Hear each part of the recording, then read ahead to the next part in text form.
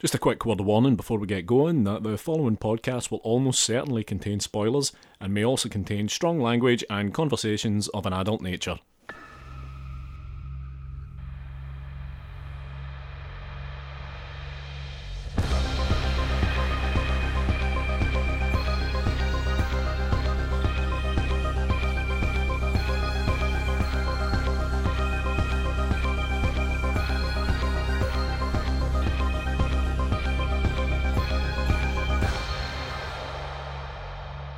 Hello and welcome to episode 135 of Strong Language and Violent Scenes, the podcast giving a second chance to films that might not deserve them. I'm Mitch Bain, I'm a lapsed horror writer and an occasional doer of musical things. And I am Andy Stewart, occasional filmmaker, frequent podcaster, and, as of today, man with a sore ear. Oh, okay, is that the ailment of the day? It is the element of the day, and I'll tell you what happened, Mitch. I was going about my business today, I took my hat off, I kind of rubbed my head, right? You know that you know when you get, like, when you wear a hat for too long and it kind of makes your follicles hurt? Yeah, I know. I just thought, yeah. right, I'll rub that out.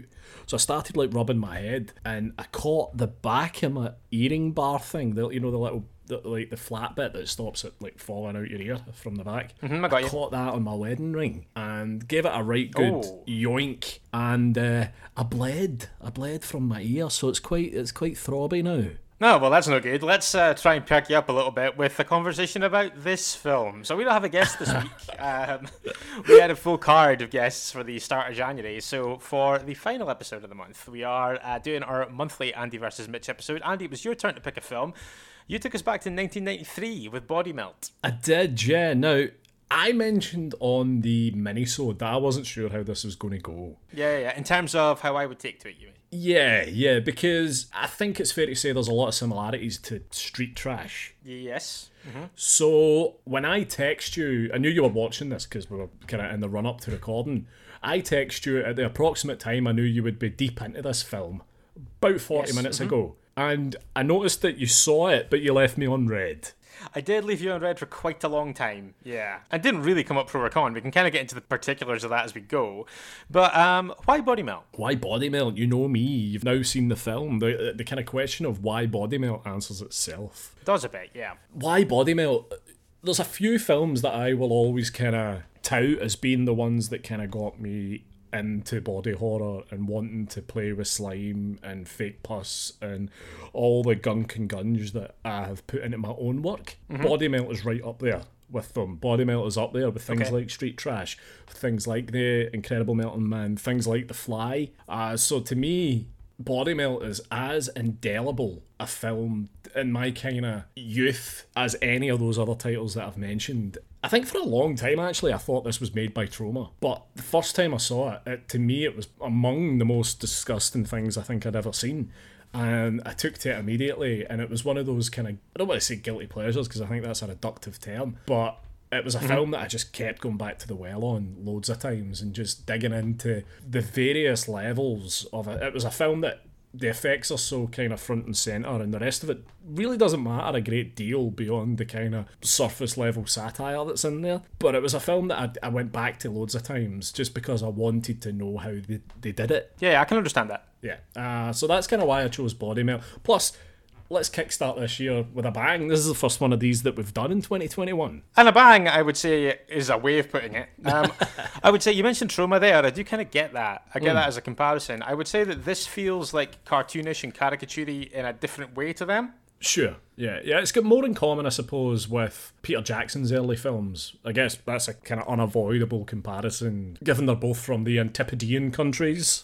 I guess that's true. Yeah, absolutely. I have my opinions on where this sits on the spectrum of the films that you've mentioned, because I have now seen all of them almost entirely and exclusively for this. Sure. But we can get to that. However, I have assumed the position as Master of Time. Oh God, this is going to be hard. Yeah, this is a potentially tricky one. It might also be for my benefit. For the benefit of anyone who has seen the film and doesn't understand it. Good to go? Yeah, okay, I'm ready. Okay, let's do it. 3, 2, 1, Go. Vimuville are a massive conglomerate kind of evil corporation. They make vitamins and stuff, and they have made a nondescript vitamin drug that is being tried on a small suburban neighbourhood, but it is missing a vital component without which the drug is unstable and it makes people do various things that of increasing disgustingness. Fair one, and that's with a second and a half left to go. So not bad at all, and I think that just about all you need in terms of scene setting and probably story, really. To a large extent, but we do start with an ad for Vimuville itself. Yes. Which I kind of took to be a gym and fitness center to begin with, and then I realized that it's kind of also health supplements, right? I guess it's like like Bannatyne's health spas or something, right? Other health spas are available, of course.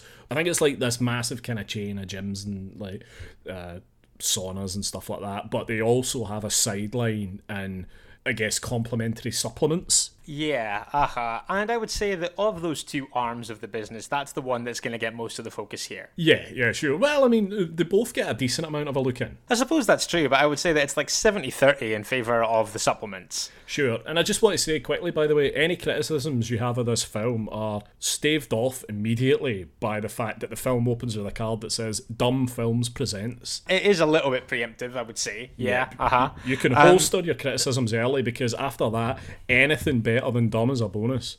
I can holster some of them. Next up, we see some needles being prepped, fairly intense montage, and then a naked woman, Shan. Yes, that's right, yeah. Injects a similarly naked sleeping man, Ryan, with some yellow-green serum, which seems to spell the title of the film on his body. That's correct, yeah. Again, I love the way the title comes up. Like, one of it kind of swells out of skin, and the other one's kind of made from, like, mucus and phlegm and fluids, general fluids, of which you will see a lot of them throughout the kind of runtime of this film. Yeah, no problem with the title card at all. She seems to have kind of carried out some kind of experiment on him. She goes on the phone to an as yet unknown person and says that she has fixed him, air quotes. But also says he won't make it till morning, which concludes the Machiavellian conversation she has on her giant 1993 flip phone with Ariel.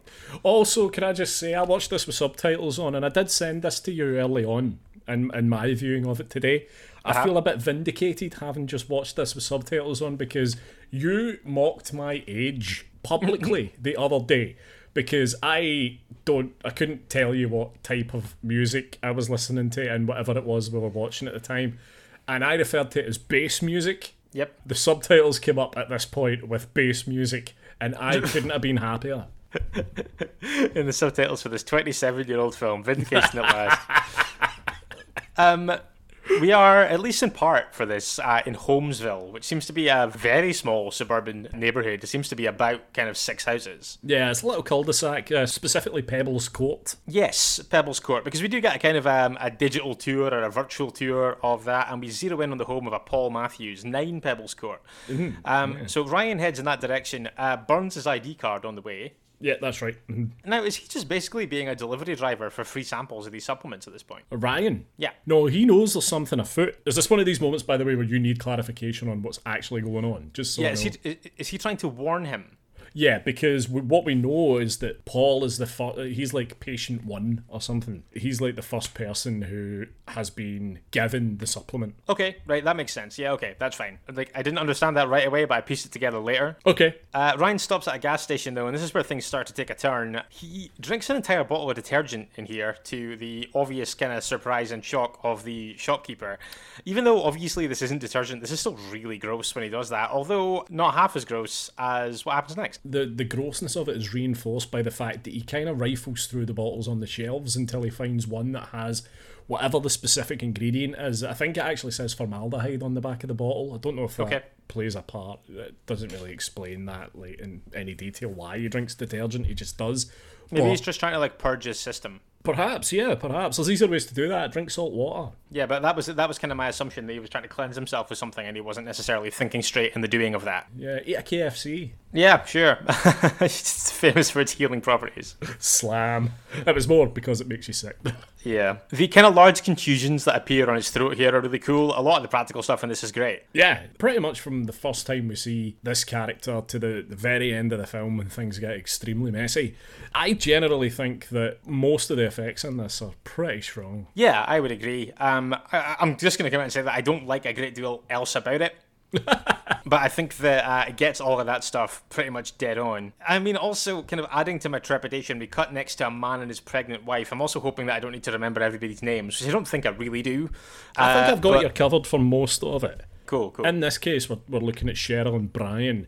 Cheryl and Brian. Did you notice that when Ryan approaches the attendant in that gas station, the guy's brandishing like a crowbar and a tin of fly killer, which I don't think's an accident. I think he's got the fly killer because there's a swipe of the Seth Brundle about him at this point. Oh, okay. That would make sense. That's a good nod if that is what they're doing, I would say.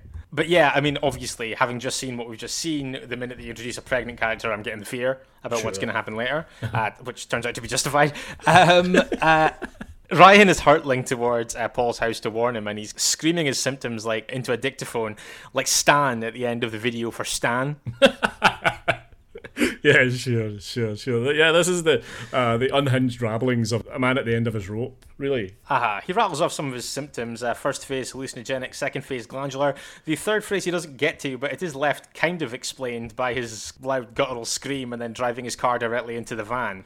Yeah, or by the poster, which tells you that the third stage is, in fact, body melt. Yeah, which again, I guess, becomes self-evident here.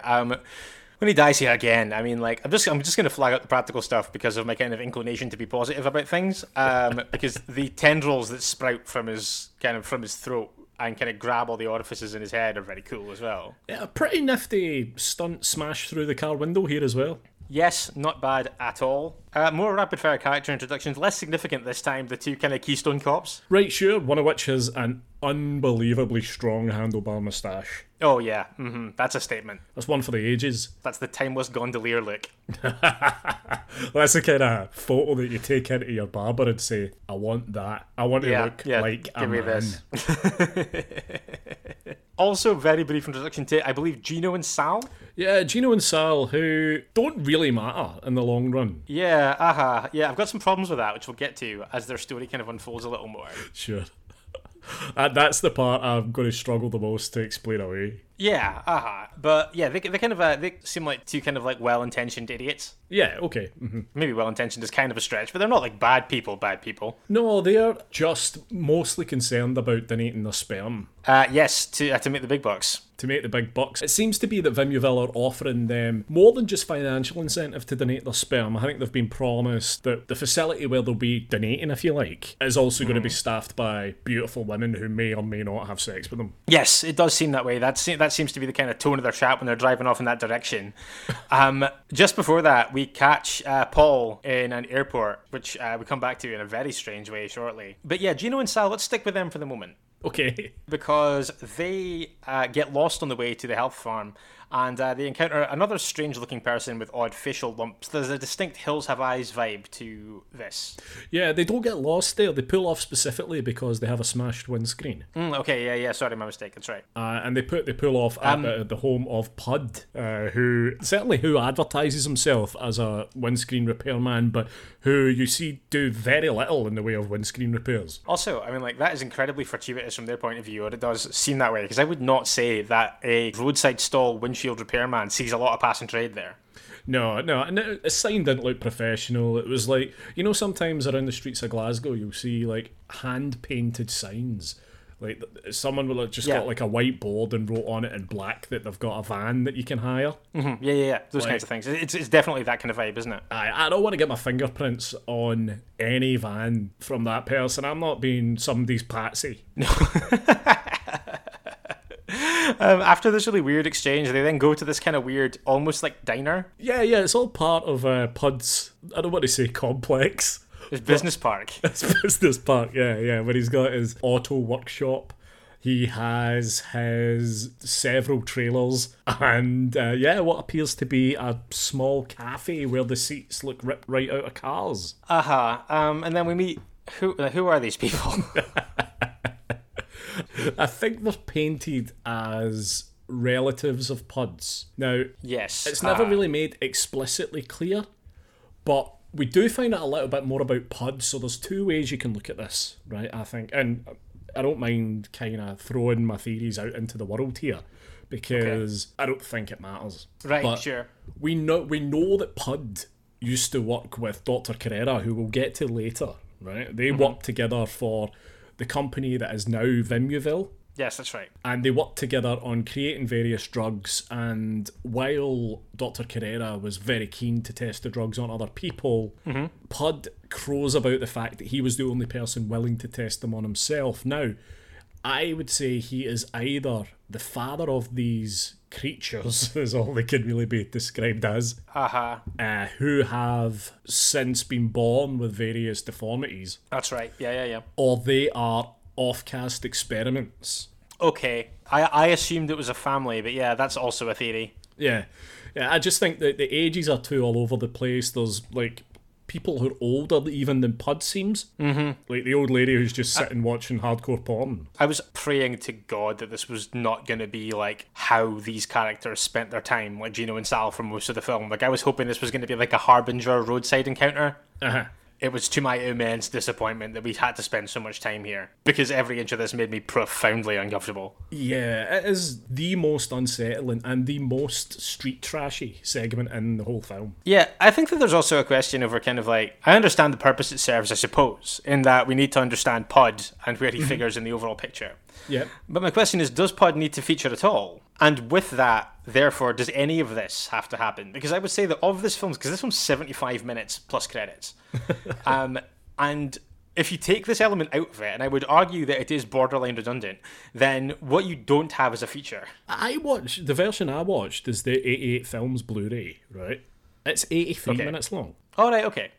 So I don't know if you maybe missed some, I don't want to say crucial stuff. The fact, yeah, Mitch, you missed some crucial stuff that would have made this film a 10 for you. Absolutely, 100%. I'm certain that that's what happened. Yeah. But what I would say about the character of Pud is that through his actions, we do learn, I guess, the folly of what the Vimuville guys are doing. I suppose that's true. But by the same token, that could have been any character. That could have just been a guy. Like, I don't know if we needed this massive kind of, like you say, Hills of Eyes backstory with these truly grotesque characters. Yeah, I wasn't mad about it. But I mean, I do understand why it had to be there. And what I would say as well is that, like, I think that it's like me sitting here being like, me criticizing this film for making me uncomfortable was like criticizing a duck for quacking. Like, it's not a criticism, I don't suppose, because it's obviously what it's setting out to do. Sure, yeah.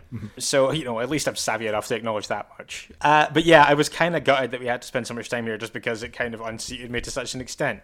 But separate from that, and just to cut away briefly, Paul meets Kate. Yeah. Who is this fairly grotesquely disfigured woman. That's right, yeah. I actually think she is the victim of domestic abuse. Right, okay. She's very, very heavily kind of like bruised and traumatized around the face. Yeah, her dialogue does hint to the fact that she was with a guy who was a bit of a bastard.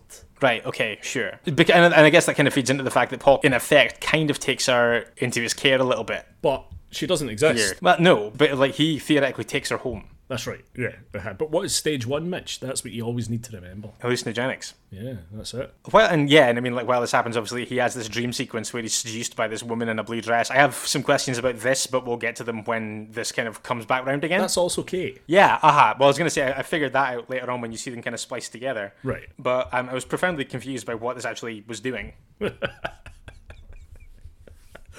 Okay. So I'll call on your expertise at that point. Right. But yeah, like at this point we go back to Pud's Emporium. Right, sure. Mm-hmm. His industrial estate. And yeah, to my immense disappointment, Gino and Sal have befriended the two guys at the diner, and then obviously there's the woman in there as well. I think who you're referring to here are Bab and Bronto, who are the two kind of main guys that we meet. Yeah, sure. Okay, yeah. Mm-hmm. And then Slab. Why do all of the character names in this sound like onomatopoeia? Bob, Bronto, Slab, and Mac. Yeah. And Pud. They all sound like things that would come up on the screen when somebody gets hit by something in like a 1960s Batman or something. Okay. One of the two of them, Gino and Sal, and I'm not going to lie, they became interchangeable to me. I think, is it Sal who gets seduced by Slab? That's right, yeah. Haha, okay. when she kind of like carts him off to the barn, I remember thinking that I was like, every inch of this is disgusting. It's disgusting that he's so into it in the first place. And then everything that happens after that fact is also disgusting. Sure, yes. I think that everything that happens in this moment, and also everything before it and after it. Okay. I'm so glad I picked this. Yeah, it's not often that you kind of push me in this way, so I think that it's a good pick in that way. I think the thing that's bothering me about this at this point is that I think that both of the main plot lines have spent a decent amount of time just kind of wallowing in unpleasantness. I don't feel like this at this point exists to be anything other than nasty. There might be truth to that. And I think that the reason that I don't like this as much as I like things like The Incredible Melting Man is because I feel like there's a distinct lack of kind of heart here that is not missing from those films. Okay, yeah, no, I do absolutely get that. And I do feel like that's why it kind of feels Troma-esque in a way, because with the exception of certain Troma films, I do feel it is all a bit nasty for nasty's sake. And I totally get why you would think that about Body Melt. And I mean, like I say, I get that as well, that this is like, it's supposed to be an exercise in unpleasantness. I get that. It's just not something I would ever choose to watch because that is not my thing. Of course. But this is why we do these things, and this is why I'm watching this. He spat. I don't mean to make it sound quite so much like I'm gritting my teeth to such an extent to do this, but I did kind of have to for portions of this. No, that's fine. And I think also as well that the thing that obviously caught my eye and appealed to me the most about this is the practical effects in those kinds of things. And at this point, it's probably the longest stretch in the film we go without any new ones of those. Yeah, I think that probably the closest you get here, apart from the character's horrible makeup, is the amazing stuffed what looks like a teddy bear kangaroo. When Gino and Sal and Zork and Kapow kill the animal. Yeah, where one of them throws a stone and it hits a kangaroo right between the eyes. And This is like, and then they kind of like disembowel it and eat those really weird specific bits of its insides. That's right. Yeah, the adrenal glands. Yeah. Adrenal gland. Thank you. I meant to write that down. Yeah. I mean, like I say, I was eating my dinner during this sequence. Which, to be fair, I was tucking into my dinner of adrenal glands. Put me right off it. No, if anything, this was a mistake on my part, of course. Sure, yeah. Like I should have known, but yeah, pretty heavy going. And my theory / I guess criticism that this is an exercise in nastiness is not dispelled at all by the next scene where we see Sal getting kind of like not pitchforked between the legs. I don't know what that is. I think it's just a big branch, just a large piece of wood. Yeah. There's a moment where Slab they're kind of just kissing and stuff, and Slab's like, "Oh, do you want a love bite?" And it's been a little while since I watched this, and certainly a while since I watched it with any kind of critical eye. Sure. So when she mentioned love bite, I was like, remember them? Hopefully not like this. No, not like this. But do you remember when love bites were a thing? You either wore them as a badge of honour or you hid them desperately, lest you be mercilessly mocked. Yes, absolutely. Yeah. That was very much a binary switch during growing up, wasn't it? Yeah, there was a point where you could walk into school with your neck absolutely covered in love bites, and people would be like, "Oh, player!" And then, like, when you got to maybe 16 or something, if you had a love bite, you were like, "I'm going to dress like the fucking Milk Tree Man with, like, the biggest turtleneck I could get my fucking hands on, like, and I will wear the same jumper for a week until the bruising goes down." Yeah, absolutely. But yeah, he gets cannibalized. That's the kind of love bite that she's referring to. It is, yeah. It seems like you're kind of right. Certainly in so much as it relates to Slab, that she has a taste for flesh. Yeah, sure. And it's also at this point that Gino stumbles into the room where the gross, filthy person is watching porn in that awful room. Yeah, this is all just fucking hideous. Like, the stuff with Paul and the police investigating what's going on is way more my speed than this. Like, everything about this is a battle for me. Right, okay. That's fair. Well, we're just about done with Gino and Sally anyway. This is very true, yeah. Because while all this is going on, because they basically try and escape, it doesn't pan out. The truck that they try to escape in breaks down. Well, Sal's fucked, so he's not going anywhere, but Gino does try to escape, but the truck doesn't actually steer, it just goes in a circle. Yeah, not great. Meanwhile, though, yeah, the two detectives that we have here, Jono and Sam? Yeah, we've got Sam Phillips here, and Jono is kind of wisecracking simpleton sidekick. Yeah, so they're both kind of trying to figure out what's going on. Ryan's crashing in the beginning, so they go to the resort and talk to Shan. Yeah, I guess he's the Lewis to Phillips's Moss. I suppose that's true. Yeah. Willie the scientist also has some exposition for us at this point. He does, yeah. He's wearing a tie-dye t-shirt as well, just to work in the morgue. I think he's a mortician rather than just a scientist, Mitch. I think that's kind of painting with very broad strokes there. I suppose so. It also might be a global hypercolour, because that was run about the time. Do you remember them? No, I don't know what that is, no. Oh, you're showing you... Well, I'm showing my age here, if anything. Global hypercolour, Mitch, was a brand of t-shirts, right, where you could put them on and they were like orange, and if you put your hand on them, they would maybe go like purple or pink. Like, they would change depending on the heat. Yeah, right, okay. Well, I mean, it might be that. I mean, that sounds plausible. I just thought you liked Grateful Dead. Right, okay. Well, we didn't mention the fact that Pud is clearly a Deep Purple fan. Because he spends a long time quoting lyrics from Highway Star. Yep, very true. Good spot. Absolutely.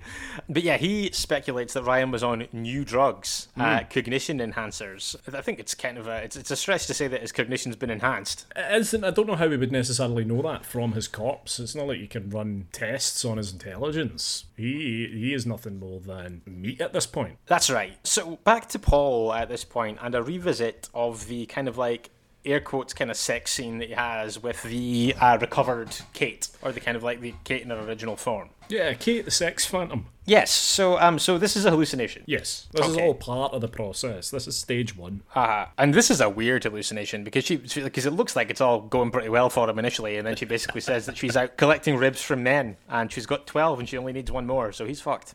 Yeah, and then she kind of massages his rib out, which I always find really unsettling to watch. Yeah. It's the rubbing and it just kind of coming out. It's really minging. It's quite cool though. Yeah, it's cool. It's like it looks really meaty and realistic. Yeah, but it's a really horrible idea. It really is grim. It's the slow massaging of it that gets me. Yeah, it's really creepy actually. It's not something I would have necessarily thought to mention, but I'm glad that you did. Because I did like it. Meanwhile, yeah, now I kind of just like I say, I immediately got the fear the minute that we saw a pregnant woman in this. She says that she's having some weird dreams straight off the back of what we've just seen. I don't like where this is headed. She goes to the doctor, who explains away her insomnia basically by saying, because baby. You say just a doctor, Mitch, but this is Dr. Carrera. Right? This is a huge character in this film. And more than that, he's a recognisable face. For Dr. Carrera is played by Ian Smith, who played Harold Bishop on Neighbours. No way, really? I had no idea. This is like I know nothing about Neighbours. Well, you're going to find out more things about Neighbours, Mitch, kind of over the course of us doing this, because there's a few people who crop up in this who were also in Neighbours. Oh, good. I look forward to that being entirely lost on me. It won't be lost on some of our listeners. But yeah, Dr. Carrera, he counsels caution, basically tells her to kind of take it easy, then gets on the phone and talks to Shan, I believe, at this point, doesn't he? That's right, yeah, and he tells Shan that he's got to lower Cheryl's dosage, so right away we know, fuck.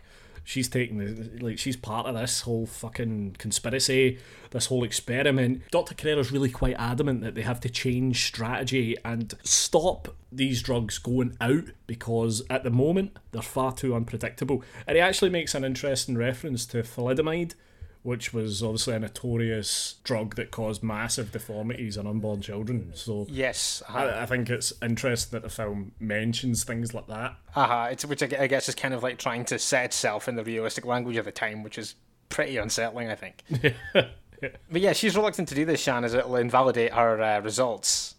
Or the results for this patient. It's funny when they cut back here and we have that incredibly ripped guy with a really high-pitched voice standing beside her. Yeah, that's right. That's Beauville. He's kind of the muscular sidekick, if you like. But the reason that Shan doesn't want to stop this is that she's already got a supply deal in place. Yes, So it's the almighty dollar again. Yeah, that's it, Mitch. I was going to say the bloodless pursuit of the almighty buck, but there's a lot of blood involved here. No, it's very much a blood-full pursuit of the almighty dollar, for sure. So finally, the gross baby stuff that's been seeded since the very beginning happens here. Placenta on the kitchen floor, the works, revolting. That's it, yeah. We do see a couple of scenes of Cheryl kind of struggling, her stomach rumbling. She's sitting on the toilet. What's going on? What could be happening? Obviously, she thinks that she's perhaps going into premature labour. That is not the case, and she does evacuate a placenta on the floor, which very quickly goes missing. And she phones up Dr. Carrera and she's like, is it normal to, like, shed your placenta a month early? And he's like, No.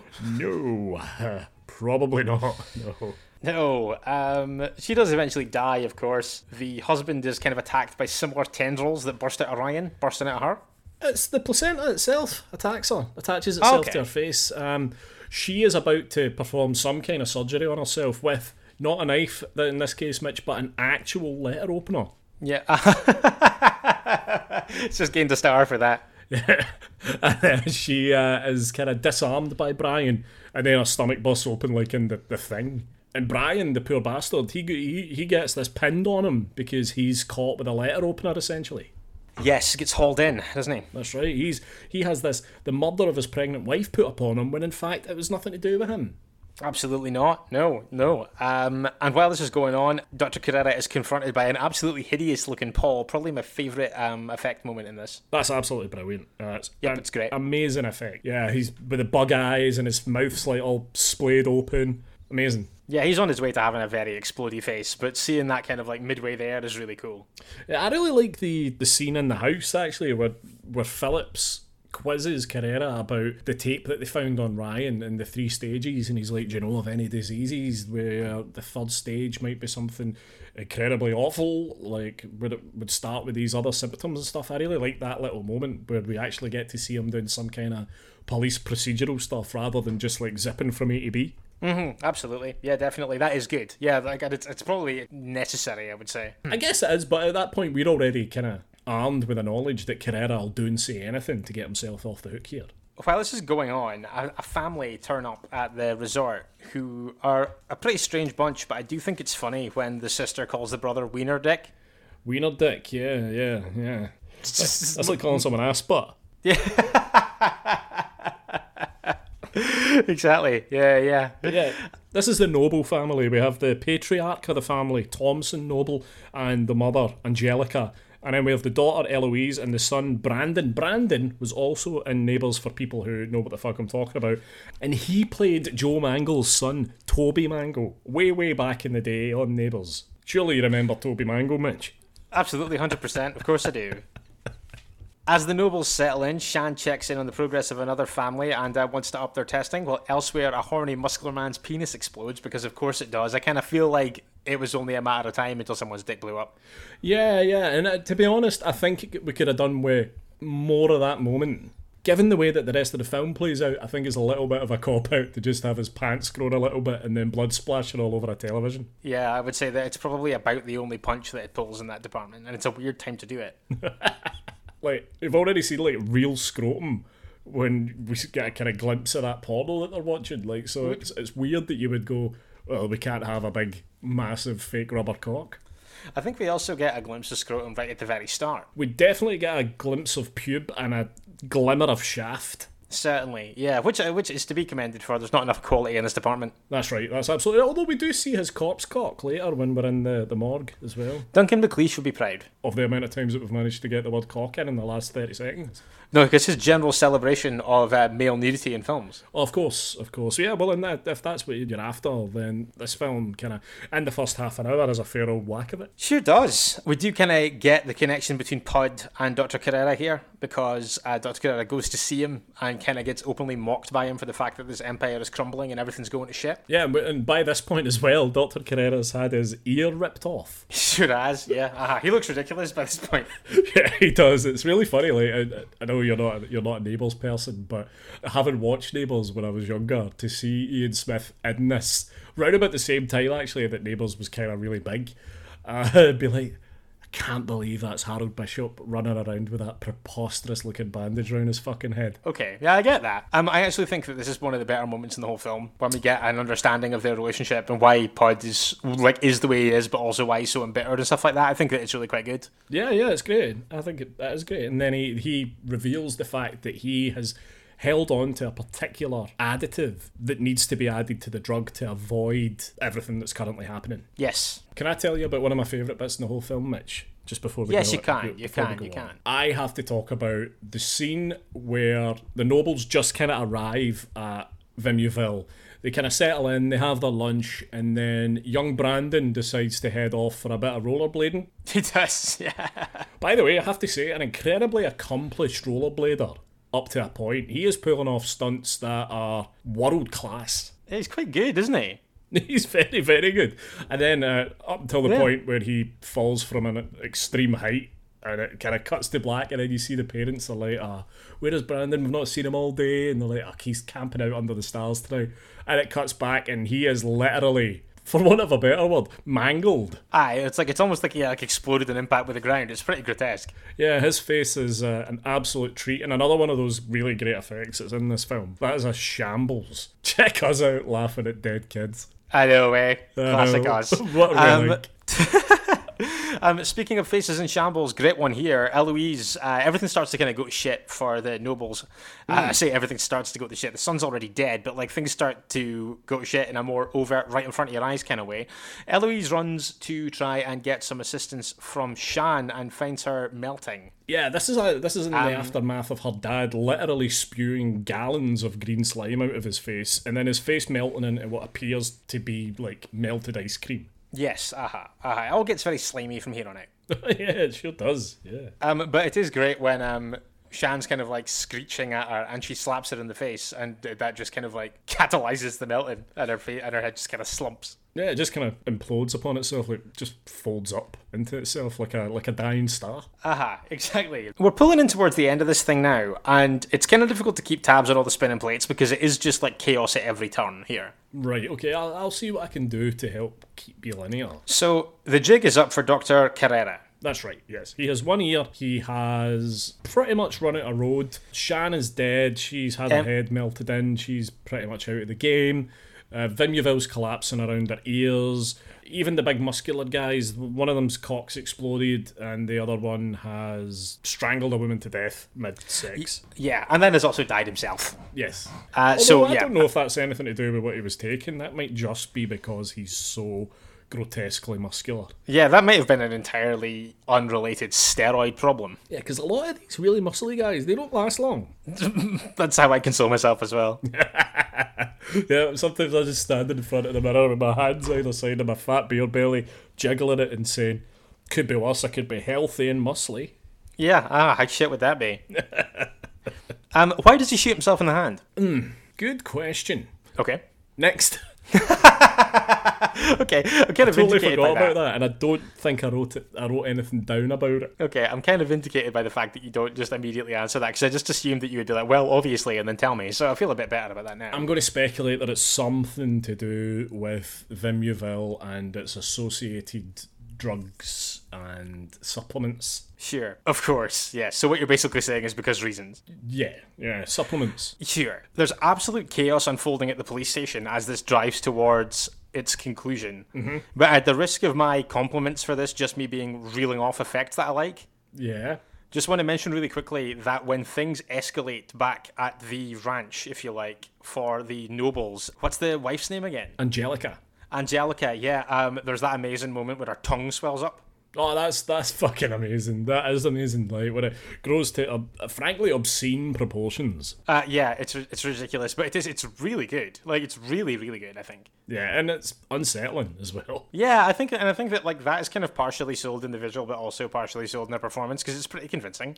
Yeah, and ultimately what happens here is she kind of chokes to death on her enormous tongue and the mad, persistent green slime that is pouring out of every character by this point. Yeah, which is enough to slow anyone down, I suppose. But as we get to the police station and Brian, the wrongfully accused guy whose pregnant wife is now dead, yeah, sadly, he's in bad shape. I think that's fair to say. This was a scene that really stuck with me when I was a little guy. When we cut back to the police station, like by this point, by the way, it's important to say, Dr. Carrera has the jig's up. He's blown his head off. Game over. Mm-hmm. Yep. He's gone. When we get to that police station, I remember when I was little and I saw this, and I was just like, "Oh my god, look at that mess! How can you go into a location and make that amount of mess and then be okay with it?" Because every surface is covered, and every character is covered in green slime. It is absolutely everywhere. You do get the impression that, like, when it's like, oh, we've got the use of this police station, it's like, yeah, you can use it, just like clean up after yourselves, eh? We'll just head out. And you said it's not going to be a lot of slime, just a bit of slime. You go, no, it's fine. It definitely won't be a lot. Oh, yeah, like hardly any slime. And then on the way out, you pass massive blue fucking oil drums like the ones that Jeffrey Dahmer stored bits in his house. Just like, that's not filled with green slime, is it? You go, no, that's sandwiches. I was going to say, yeah, no, that's cranberry juice, is what that is. But the green slime, like, the volume is off the charts here. Yeah. And we lose Brian here. We do, and I do feel this is another point where somehow, madly, the film pulls its punches because it looks like his head's going to explode, and then it doesn't. Yeah, it is strange that it's kind of like the film's last kind of flourish of gore happens off camera. It's an interesting choice. But it doesn't happen at all, like, because his head really swells up, like, in Big Trouble in Little China, and you think, yes, here we go, massive fucking fountain of green gunge, but then it cuts to him, and he's kind of just slumped down on the floor, and his head's kind of returned to its normal shape. Yeah, it's weird. It's very anticlimactic. Yeah, that's the one. That's one of the things I've always had a slight issue with in this film. Is I feel like that's a pulled punch, the same way as I felt like the exploding cock was a bit of a pulled punch. I think this one in particular, though, because it is kind of like grand finale territory, it feels weird to back down at this point. Yeah. Okay. Yeah. Mm-hmm. But at this point, I guess we've seen our last slime explosion. At this point, Willie even reappears at this point to debrief with Sam and Jono about the chaos. Yeah, we get some cop humour. Mm-hmm. Classic. It's almost like the way they're talking, like it should just kind of freeze frame on them, like they should just stop moving, and the theme from Police Squad should play. I was just gonna say, like, Police Squad, yeah, absolutely, definitely. Very much that energy. And we end on them stopping for aspirin, and we discover that a new line of Vigneval is in stores. With that, we're actually out on this film, but presumably that was seeding a sequel that I'm guessing did not arrive. I don't think it was seeding a sequel at all. I think it was just kind of the same way that... And I know that I'm going to use Cabin Fever here as an example, right? And I know Cabin Fever had sequels, but I don't know if it was ever intended to have sequels. Certainly, by the amount of people involved in it that disowned it, I would say no. But you know, like at the end of Cabin Fever, you see like there's like a drinking water lorry drives away. Sure. And you're like, oh well, that's obviously water from the reservoir is going to go out, and everyone's going to get this fucking disease. Yeah, sure. Mm-hmm. The same thing you have to assume is happening here with the Vimuville drug. So do you think that it's more just like not so much seeding a sequel as much as just kind of being a stinger? I do. That's exactly what I think. I think it's a stinger more than anything else, more than it's setting up anything else. I don't think Philip Brophy or anyone else involved in the making of this film ever had aspirations to make a sequel from it. What I do think, though, is that given the massive clusterfuck that is Vimuville, I don't see these drugs really reaching that many people. Because I would say that they're going to be recalled very soon. Yeah, I think that given the enormous amount of chaos wreaked in this very small town, that those vitamins will be pulled from that shelf pretty quickly. Yeah, when you take the deaths as the percentage of the population, it's high. Yeah, well, that's one whole street wiped out. Right, so you're going to think that there's only one street in there. Yeah, it's pretty much blown up the map. Yeah, bye-bye Holmesville. Very much so, yeah. But yeah, we're done at that point with Body Melt. Now, so yeah, I didn't like this. And I probably don't like it anymore. That now that we've got done talking about it, there were elements that I liked, but I've kind of touched on them, and I think the fact that I had to go back to the well and the practical thing so often kind of tells its own story. This is not my thing at all. Mm-hmm. I get the appeal very much so, but I think that and I did mention it earlier, I think that there is just kind of this baseline lacking of stakes beyond unpleasantness.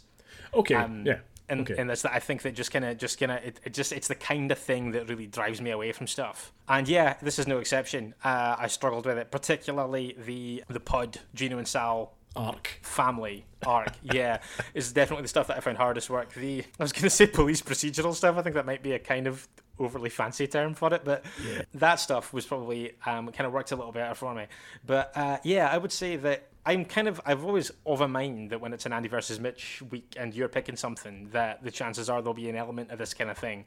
When it's turned up to 11 in this way, kind of at the expense of anything else, I really kind of find it hard to find an entry point to get on board with it. Okay, no, that's absolutely fair. I did say when I picked it, I thought it was a pretty big gamble, and I was fairly confident that you wouldn't like it. Yeah, just you wait until you hear what I'm picking next time. Which I have to say, I think my hit to miss ratio has been pretty much heavily weighted on the hits. So yes. I know I can't win them all. I was never going to win them all, and I know that this film absolutely will not appeal to everyone. Like, not even close. Like, no. But I have heard some voices come out saying, "Nice choice, Andy. Well done." Definitely a reserve of enthusiasm out there. I want to know what everybody else thinks of this. I want to know if I'm on an island with this, or if some other people out there. It's sitting with 30% on Rotten Tomatoes. I'm assuming that I'm not on an island, but I'd be curious to know what specifically the listeners to this show think of it. So with that, it's over to you, and you can get in touch with us through all the usual channels. Facebook and Instagram, we're Strong Language Violent Scenes. You can tweet us as well at Strong Violent PC. You can email stronglanguageviolentscenes@gmail.com, or you can, of course, search the Chud Locker on Facebook and join in our Facebook group. Yeah. And, of course, check out our Patreon, patreon.com/Strong Language Violent Scenes.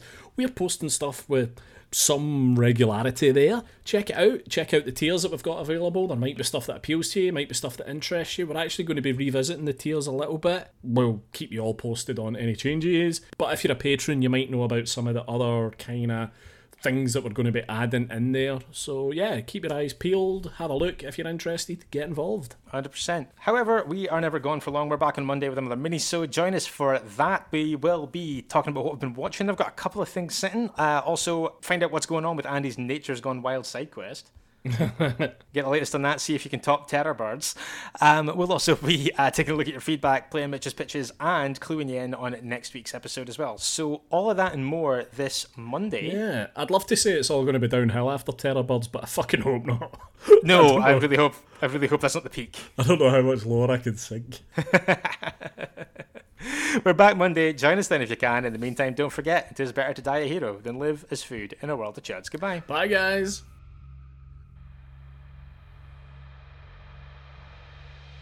You've been listening to Strong Language and Violent Scenes with Andy Stewart and Mitch Bain. Strong Language and Violent Scenes theme by Mitch Bain, production and artwork by Andy Stewart. Find us on Stitcher, iTunes, Spotify, Google Podcasts and Podbean.